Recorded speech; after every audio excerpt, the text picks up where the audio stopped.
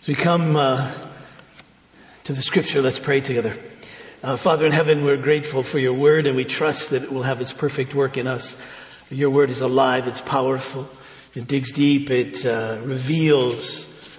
And so we pray that it would reveal to us who you are and how you're working in us for your good and for your glory and for our good.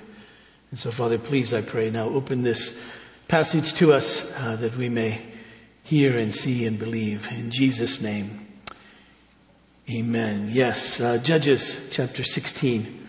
I want to begin with verse 23. This is the word of the Lord.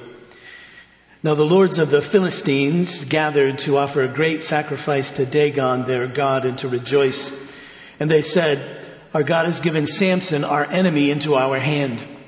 And when the people saw him, they praised their God, for they said, "Our God has given our enemy into our hand, the ravager of our country, who has killed many of us." And when their hearts were merry, they said, "Call Samson, that he may entertain us." So they called Samson out of the prison, and he entertained them.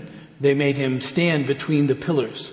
And Samson said to the young man who held him by the hand, "Let me feel the pillars on which the house rests, that I may lean against them." And now the house was full of men and women. All the lords of the Philistines were there, and on the roof there were about 3,000 men and women who looked on while Samson entertained. Then Samson called to the Lord and said, "O Lord God, please remember me and please strengthen me only this once, O God, that I may be avenged on the Philistines for my 2 eyes." And Samson grasped the 2 middle pillars on which the house rested, and he leaned his weight against them, his right hand on the one and his left hand on the other. And Samson said, "Let me die with the Philistines." Then he bows with all his strength, and the house fell upon the lords and upon all the people who were in it. So the dead whom he killed at his death were more than those whom he killed during his life. And then his brothers and all his family came down and took him and brought him up and buried him between Zorah and Eshtaol in the tomb of Manoah his father. He had judged Israel 20 years. And then we say, the grass withers, the flower falls, but the word of the Lord remains forever. Now the question for us this morning is, what does God want us to see from this incident in the life of ancient Israel, in the life of Samson? It's a bit difficult in part because we have all kinds of pictures, at least I do, in my head when I think of Samson. Some of them from the movies, some of them I colored when I was a kid in Sunday school. And so it's kind of hard to get all of that out of my head in order to really think about what God is saying to us through this passage. I think at least that a statement that Winston Churchill made of Russia in 1939 may help us understand Samson. Of Russia, Churchill said, "Russia is like a riddle wrapped in a mystery inside an enigma."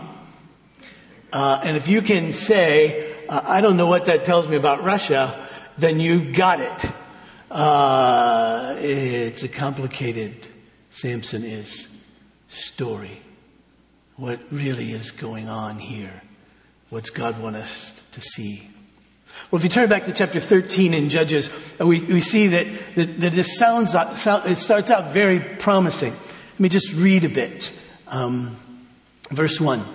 "And the people of Israel again did what was evil in the sight of the Lord. So the Lord gave them into the hand of the Philistines for 40 years. There was a certain man of Zorah, of the tribe of the Danites, whose name was Manoah. And his wife was barren and had no children. And the angel of the Lord appeared to the woman and said to her, 'Behold, you're barren and have not borne children, but you shall conceive and bear a son. Therefore be careful and drink no wine or strong drink. Eat nothing unclean, for behold, you shall conceive and bear a son.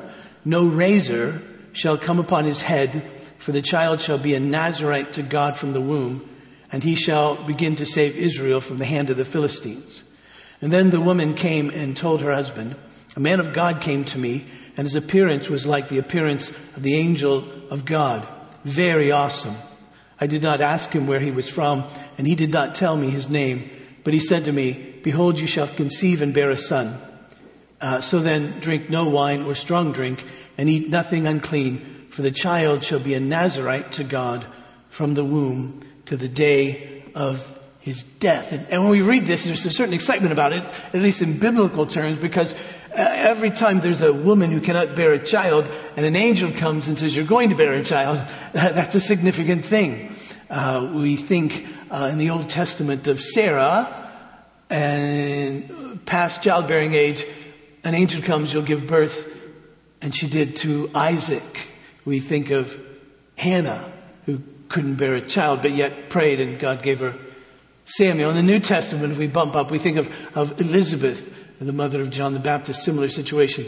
And certainly Jesus, different, obviously, in conception, but yet still a miraculous kind of event surrounding the birth. And so here is this one who's being born to this unnamed woman, but her husband, Manoah.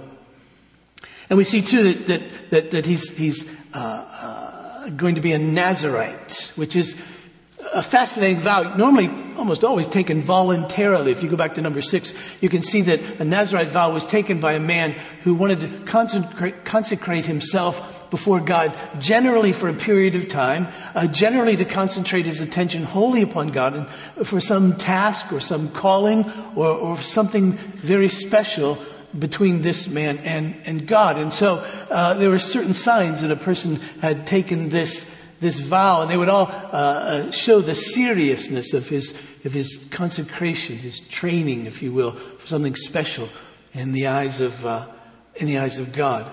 No alcohol, so no feasts and parties and all of that. It couldn't touch anything dead as a priest, so no uncleanness about him, and he wouldn't cut his hair.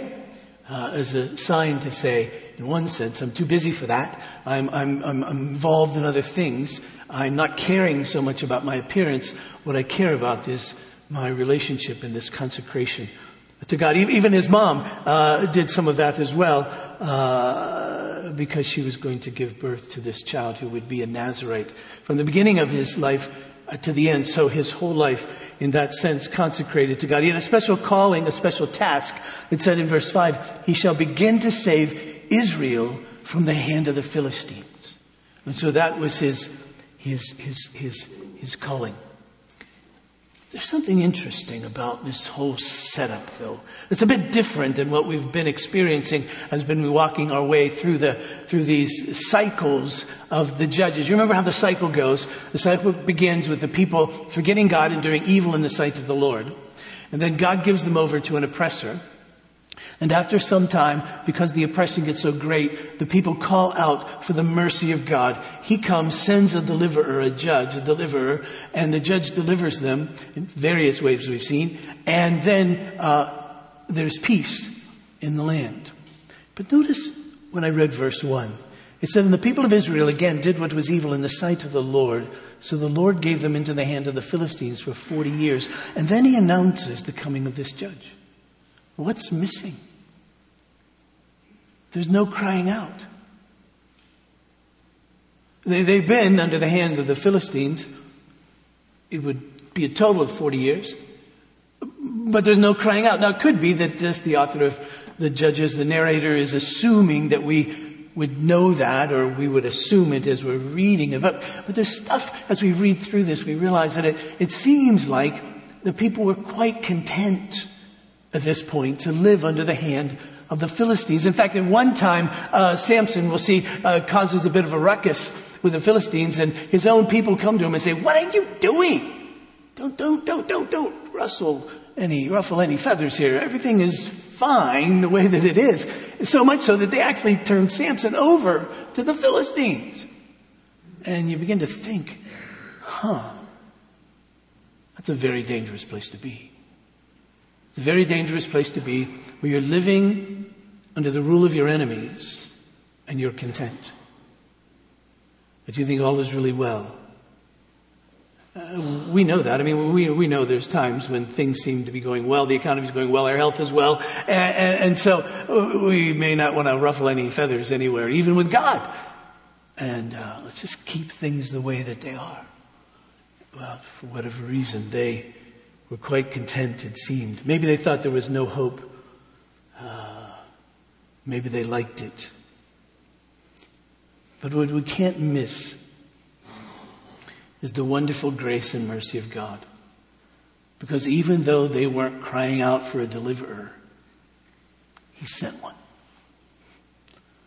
What's that remind you of? Just at the right time, while we were still sinners, Christ died for us. Well, anyway, the mercy of God we see in this situation. But we'll notice also this expression in this first verse that again Israel did what was evil in the sight of the Lord, in His sight. Well, we're optimistic at least because one is going to be born and He's going to come and at least begin to deliver them from the oppression of the Philistines. And we're hopeful as well because in the end of chapter 13 we read this, verse 24. And the woman bore a son and called his name Samson. And the young man grew and the Lord blessed him. And the Spirit of the Lord began to stir him in Manahadan between Zorah and Eshtaol. And so God was blessing him even as he was growing up. And the Spirit of the Lord was stirring him. And if that's all you get, you go, this looks really promising for us. Until we get to chapter 14. Just the next passage. Verse 1. Samson went down to Timnah, and at Timnah he saw one of the daughters of the Philistines. And then he came up and told his father and mother, I saw one of the daughters of the Philistines at Timnah. Now get her for me as my wife. But his father and mother said to him, is there not a woman among the daughters of your relatives or among all our people that you must take away from the uncircumcised Philistines? But Samson said to his father, get her for me, for she is right in my eyes. And we go, rats! This looked so promising. And now here he's going after this woman, unnamed, but this woman, and she's a Philistine. And you remember all the admonitions throughout Scripture from Moses and even through Joshua and even in Judges. Don't marry outside Israel. It wasn't a racial thing. It was a religious thing. It wasn't a racial thing. It was a faith thing. It was, you need to, if you're going to make such an intimate covenant as marriage is, you need to marry one who has the heart that you have, has the faith that you have, has the God that you have. Don't marry outside of this, because if you do, then you're likely to follow your wife's or your husband's gods, not the true and living God. And we see over and over again how that takes place in Israel. Parenthetically, of course, the same for believers, for Christians. We're not to marry outside the faith. We're to marry others who are believers in Jesus. We're not to be unequally yoked is the language. We're not to be so intimately related to one with whom we cannot worship. We cannot share God. Same thing. But He does. And notice the contrast of expressions. Did you see it? In chapter 13, verse 1, it says, they did evil in the sight of the Lord. And then in chapter 14, verse 3, he says, she is right in my eyes. There are two different looks here, God's and His. Evil in the sight of the Lord, right in my eyes. That little right in my eyes will spring later into a more fully orbed summary of the people in the days of Israel then, in the days of the Judges. In fact, the very last verse of Judges 21, the very last verse in this book, it says, in those days there was no king in Israel.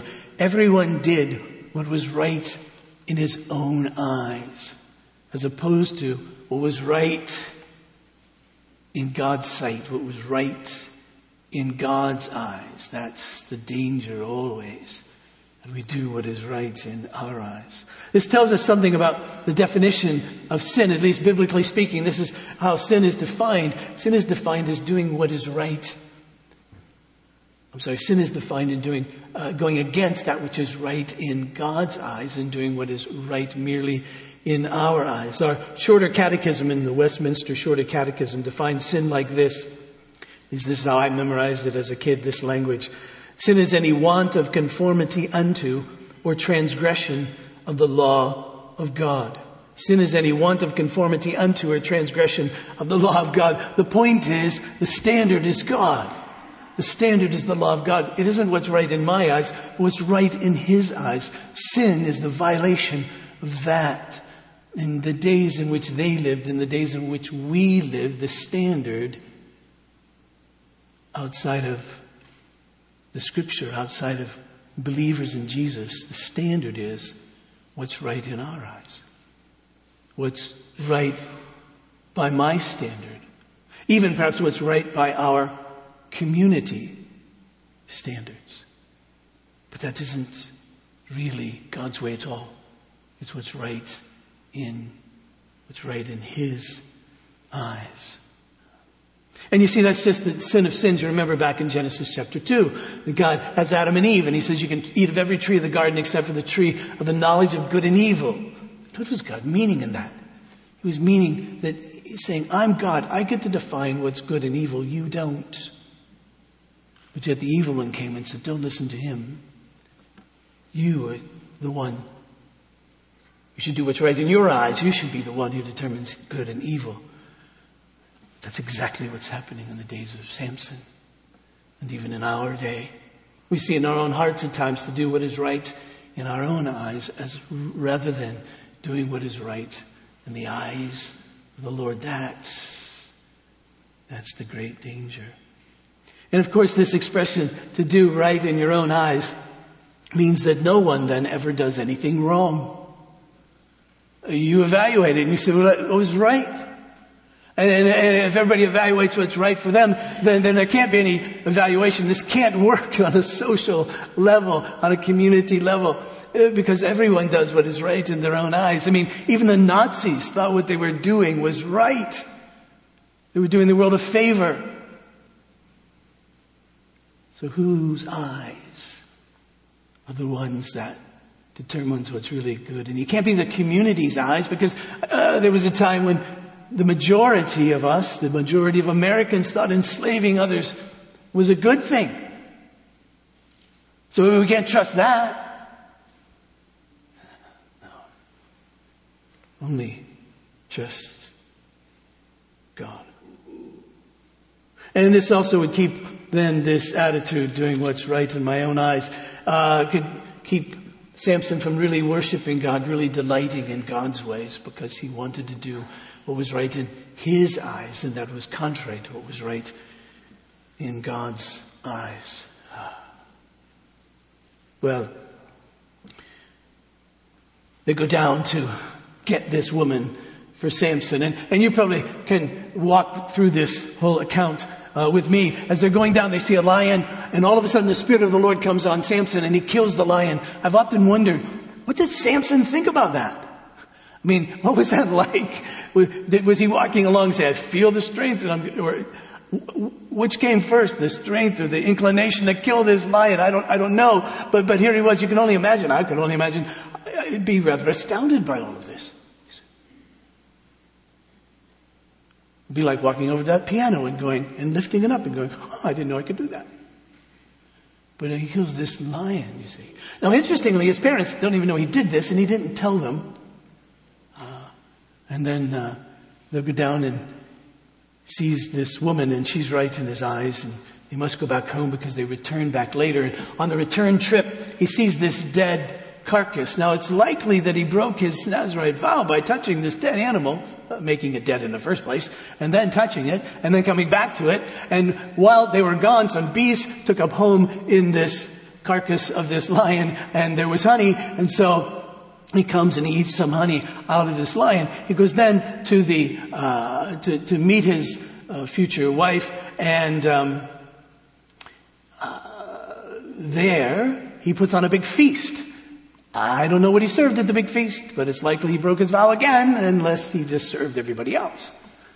Literally in Hebrew, it was a drinking fest. And so now, since he was alone, Samson was, the Philistines said, well, you can't be alone. So they gave him a posse, a court, a group of men to be with him for his wedding of 30 men. And then Samson had this great idea. I'll tell you a riddle. So he tells them a riddle. It's here. Out of the eater came something to eat. Out of the strong came something sweet. That was all about the lion and getting the honey out of this killer, this lion. And he gave them this riddle. And he says, if you solve the riddle, I'll give every one of you a new suit, essentially. And then he says, but if you don't solve it, you have to give me 30 new suits. He was pretty confident, I'm sure. But then the men of the city, as you might remember, came to this woman and they threatened her with her life, that of her family. Said, you need to get the answer to the riddle from Samson. So ultimately, she breaks him down. And he does tell her. She tells them. They answer the riddle correctly. Samson's furious because he knows the only one he told was this woman. And so then he is so angry that he goes out and he kills 30 Philistines, takes their suits, brings them back, gives them to the people in his court.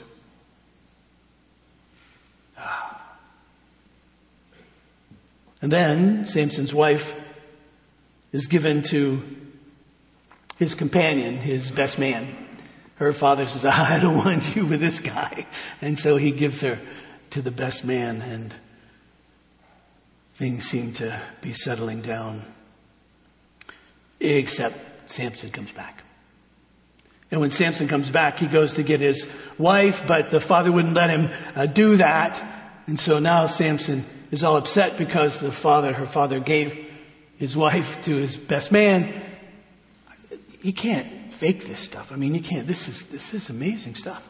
And so Samson gets all upset. So he goes and gets 300 foxes, or probably jackals, and he ties them together with their tails, puts torches between them on their tails, and runs them through all the fields of the Philistines and burns them all down. Oh, they get upset with that. So they come to the people of Judah. And the people of Judah said, hey, well, what's going on? And they said, well, this is what Samson did. And they go, well, we'll give you Samson. So they get Samson. And they said, Samson, we have to bind you up. So they bound him up with new ropes. And he went to the Philistines. But when he got to them, the Spirit of the Lord came upon him. The ropes were gone. And he killed them with the dentures of a donkey, jawbone of a donkey. And then he got thirsty, and the Lord, in response to his prayer, gave him something to drink. Then later he goes to a town called Gaza, and again it's a woman. He meets a prostitute and he stays with her. The men of the city say, well, we can capture him, but he hears of it and he escapes and he goes to the gates of the city and he pulls up the gates of the city and he runs off with them. That makes knocking goalposts down at the end of a football game look like the easiest thing in the world. And so he runs off. But then, Delilah. We know all about her. The difference here is it says he loves her. Something has changed. These others, you didn't attach love to the first woman or the prostitute, but now with Delilah, you see that there's this love that he has for her. But the lords of the Philistines come to her and they say, you've got to tell us the source of his strength, and we'll give you 1,100 pieces of silver. And so not only would she become wealthy, but she would become a national hero if somehow she could trap Samson and deliver him to the Philistine leaders. And so I trust you know the story. She begins asking him the source of his strength. He tells her one thing. It doesn't work. She tells him another. She says, the Philistines are upon you. It doesn't work. And another still. But then finally, day after day after day, she breaks him down. She uses the line that says, if you really loved me, you would tell me. If you don't tell me, it means you really don't love me. And so he told her about his hair. No, really, it wasn't his hair that was his strength. It was the Spirit of the Lord. But it was his hair that said, no, I'm a Nazirite. I'm consecrated to God. God is using me for a particular purpose. And I'm dedicated to that. And so he sleeps on her knees, and someone comes and shaves his head. And he wakes up. He didn't even know the Spirit of the Lord had left him. And so he thinks, I can go after them. I can do this. But he couldn't. And so they take him and they gouge out his eyes. And they put him in prison and make him an entertainer of sorts. Samson. Then finally we realize what this is all about. Finally we realize that this is about our God and their God. You can see when they have Samson in their grasp and in prison, they say, our God has given our enemy into our hand, the ravager of our country, who has killed many of us. They're basically saying, Dagon, our God, he's the one who's been victorious now. And now we have Samson in our grasp, in our midst.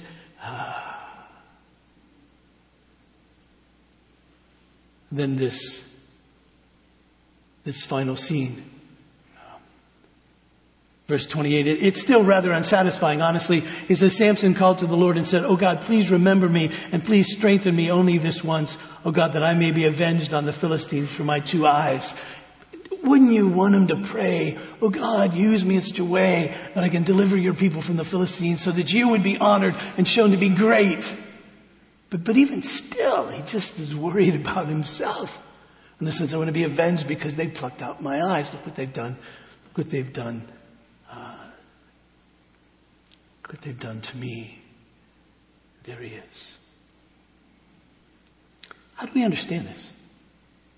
I mean, if you think about it, it begins with great hope, this great promise, this Nazirite's going to come and begin saving Israel from the Philistines.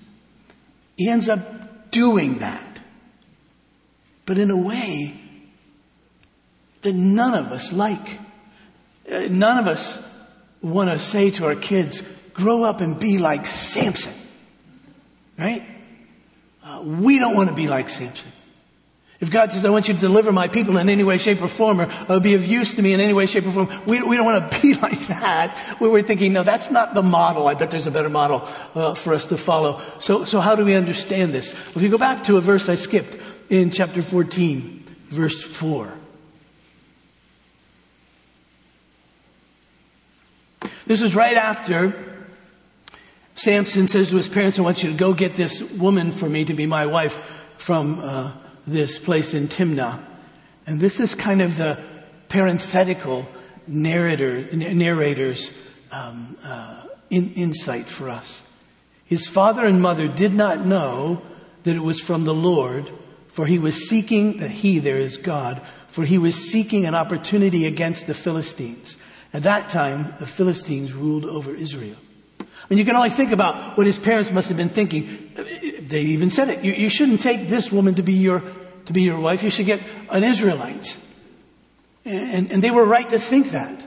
And they were right to scold him. But God had a purpose that was unseen, unknown to them. And we scratch our heads, at least I do, and I say, God, how could you do that? How could you use that guy sinning like that?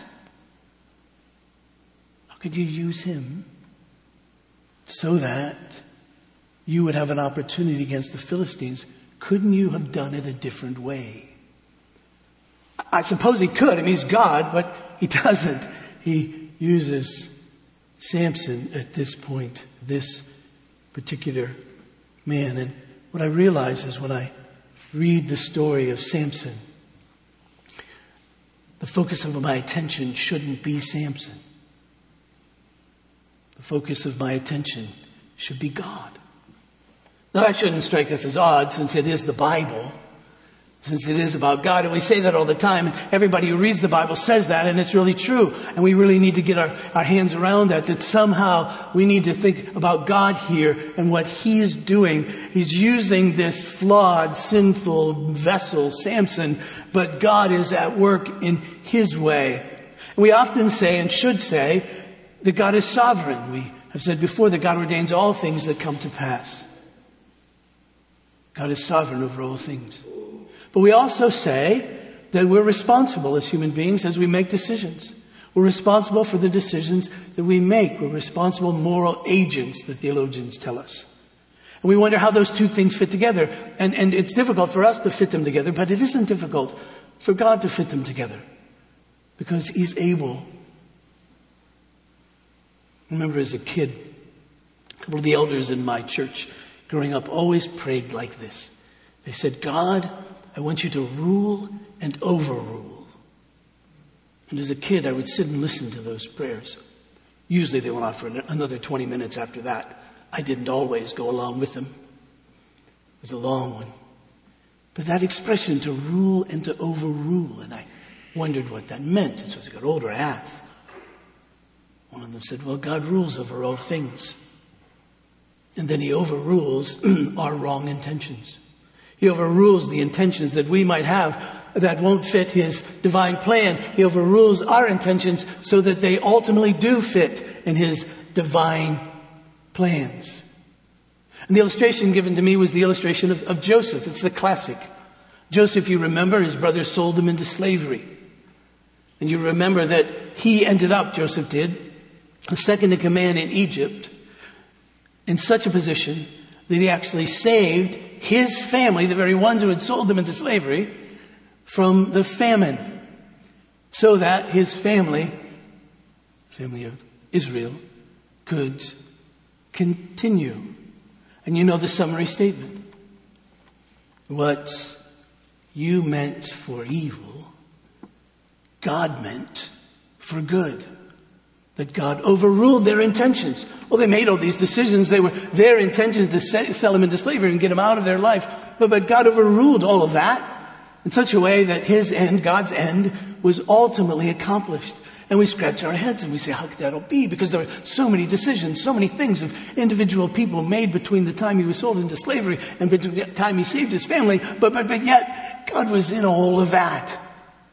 Even though many of those decisions were sinful. Many of those decisions came from flawed people.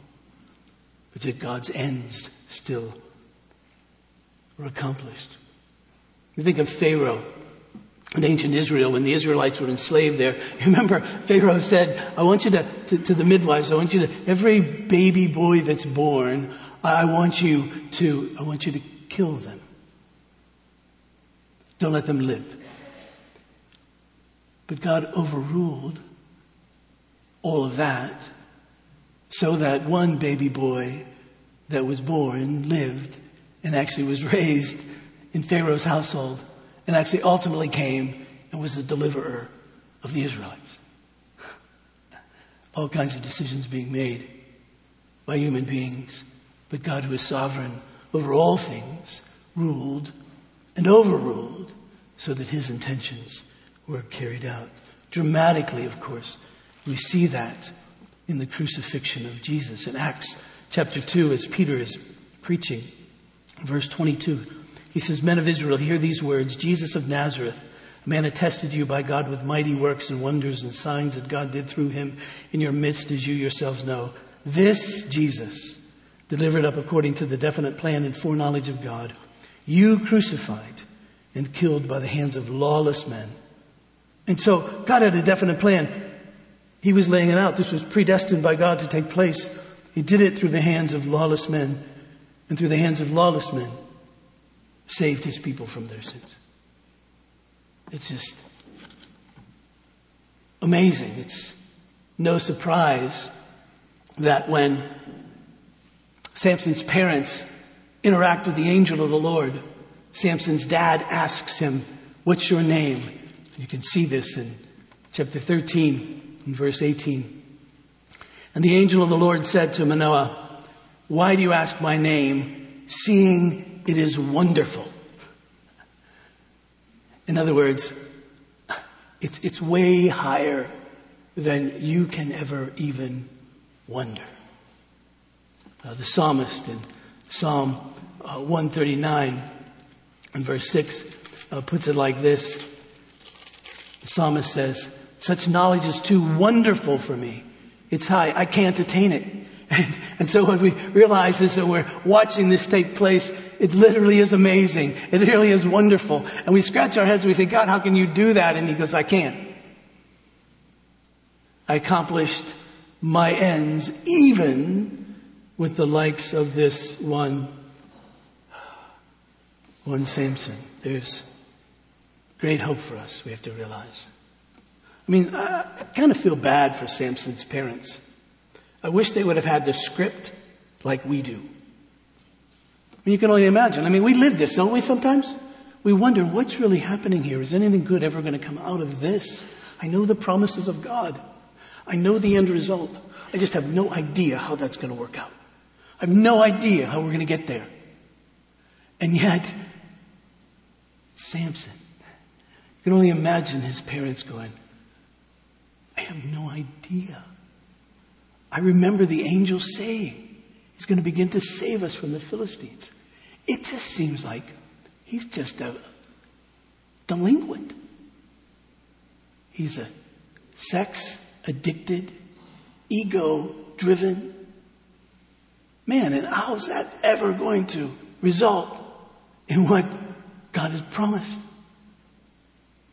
And yet it did. And there's something fantastic. As Ryan was reading from Hebrews chapter 11, of course, you heard the name Samson.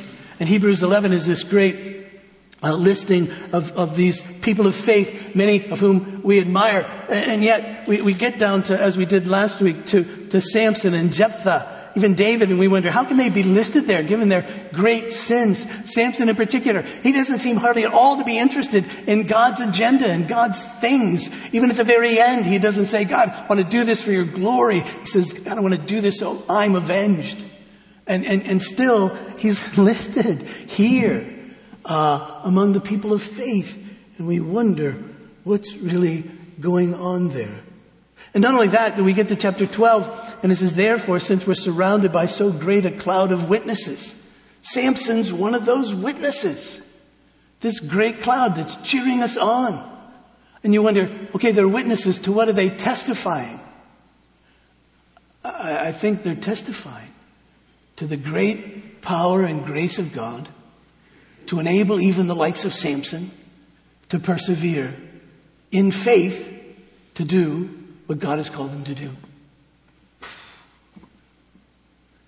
You get the sense if we ever met Samson, and where, maybe in heaven there's a place called the Faith Hall of Fame,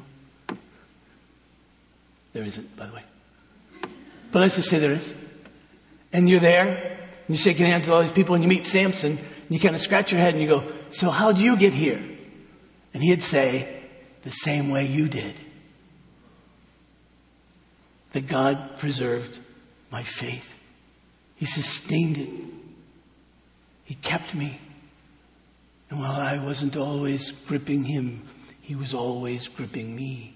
He had a plan. He worked it out. And I stand as amazed as you, I think you'll say. Do you ever wonder if God can really use you? Do you ever wonder if God can ever use the ones sitting around you, all of us together? There's hope as we look at Samson. These questions I just wrote down the other day. I said, do I think that God can really only use me? Let me put it this way. Do you think that God can use you to do what he wants in the world? Do you think that God can use you to do what he wants in the world? And your answer, because you're sitting in church, is yes, of course, God can do anything. He can use me, even given my life. But then this.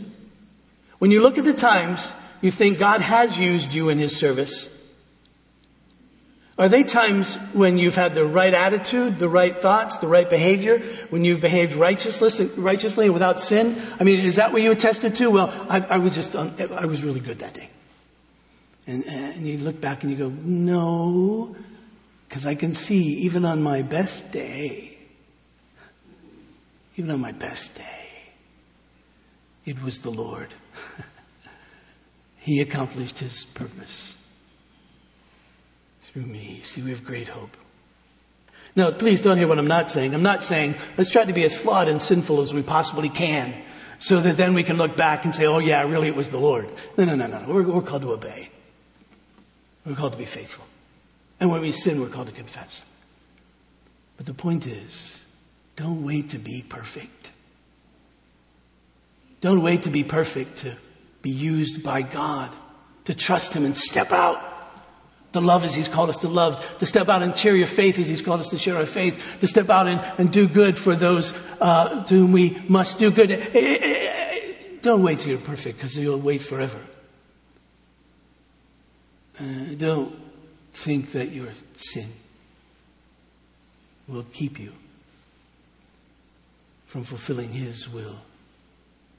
Oh, confess it, acknowledge it, repent, all of that. Don't let it stop you. Think of this one, Samson. Finally, this, as this partial, at least, Savior of Israel, we can't help but think of Jesus. I mean, here He is, a miraculous birth announced by angels. He's this great calling upon His life. And He's filled with the Spirit of God to do it. And He's victorious at His greatest point of weakness and even at His death. And at His death, what happens is that He defeats not simply the Philistines, but the God of the Philistines. He renders the God of the Philistines inept. The people were pronouncing that what had happened was, because Samson was in their capture, that what was happening was that their god Dagon had been victorious over Samson's god. But then not so much. Because they all died. And their temple was destroyed. And their god was destroyed. And the announcement was, no. Samson's God is victorious. Jesus. Miraculous birth. Announced by angels. Power led by the Spirit of God. Victorious at His weakest point in His death. And when He died, you see, the same thing happened to Satan that happened to Dagon. And now we can see it. What happened was, when Jesus was being killed, all the demons and Satan were saying, we've been victorious over God. And then not so much. Because then He rose. And when He rose, the victory was His. And the scripture says in Colossians chapter 2 that He triumphed over Satan, humiliating him. And that's exactly what happened.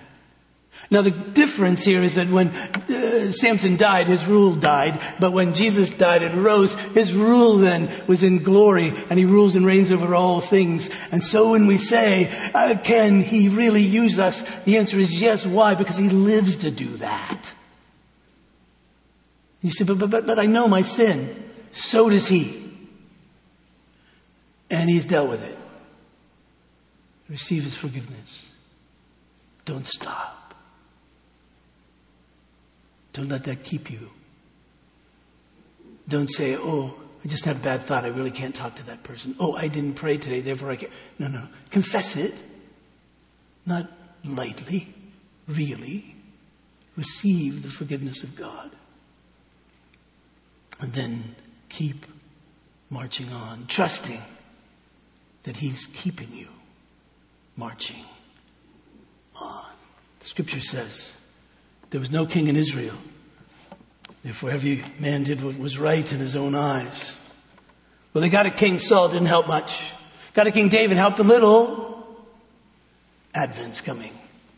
We get to talk about the real king. Let's pray. Father, I pray for us that You'll be with us, please. I pray for me that I don't get hung up on Samson's sins and flaws. That I can't imagine You using any sinful, flawed person. Because here we are, a church of flawed and sinful, forgiven people. Please help us. Fill us with Your Spirit in a way that empowers us to really live and to witness of the truth of Christ. To your great preserving power that enables us to persevere in the faith to which you've called us. Father, please use us to bless your kingdom. Please use us to bring you glory. And this I pray in Jesus' name.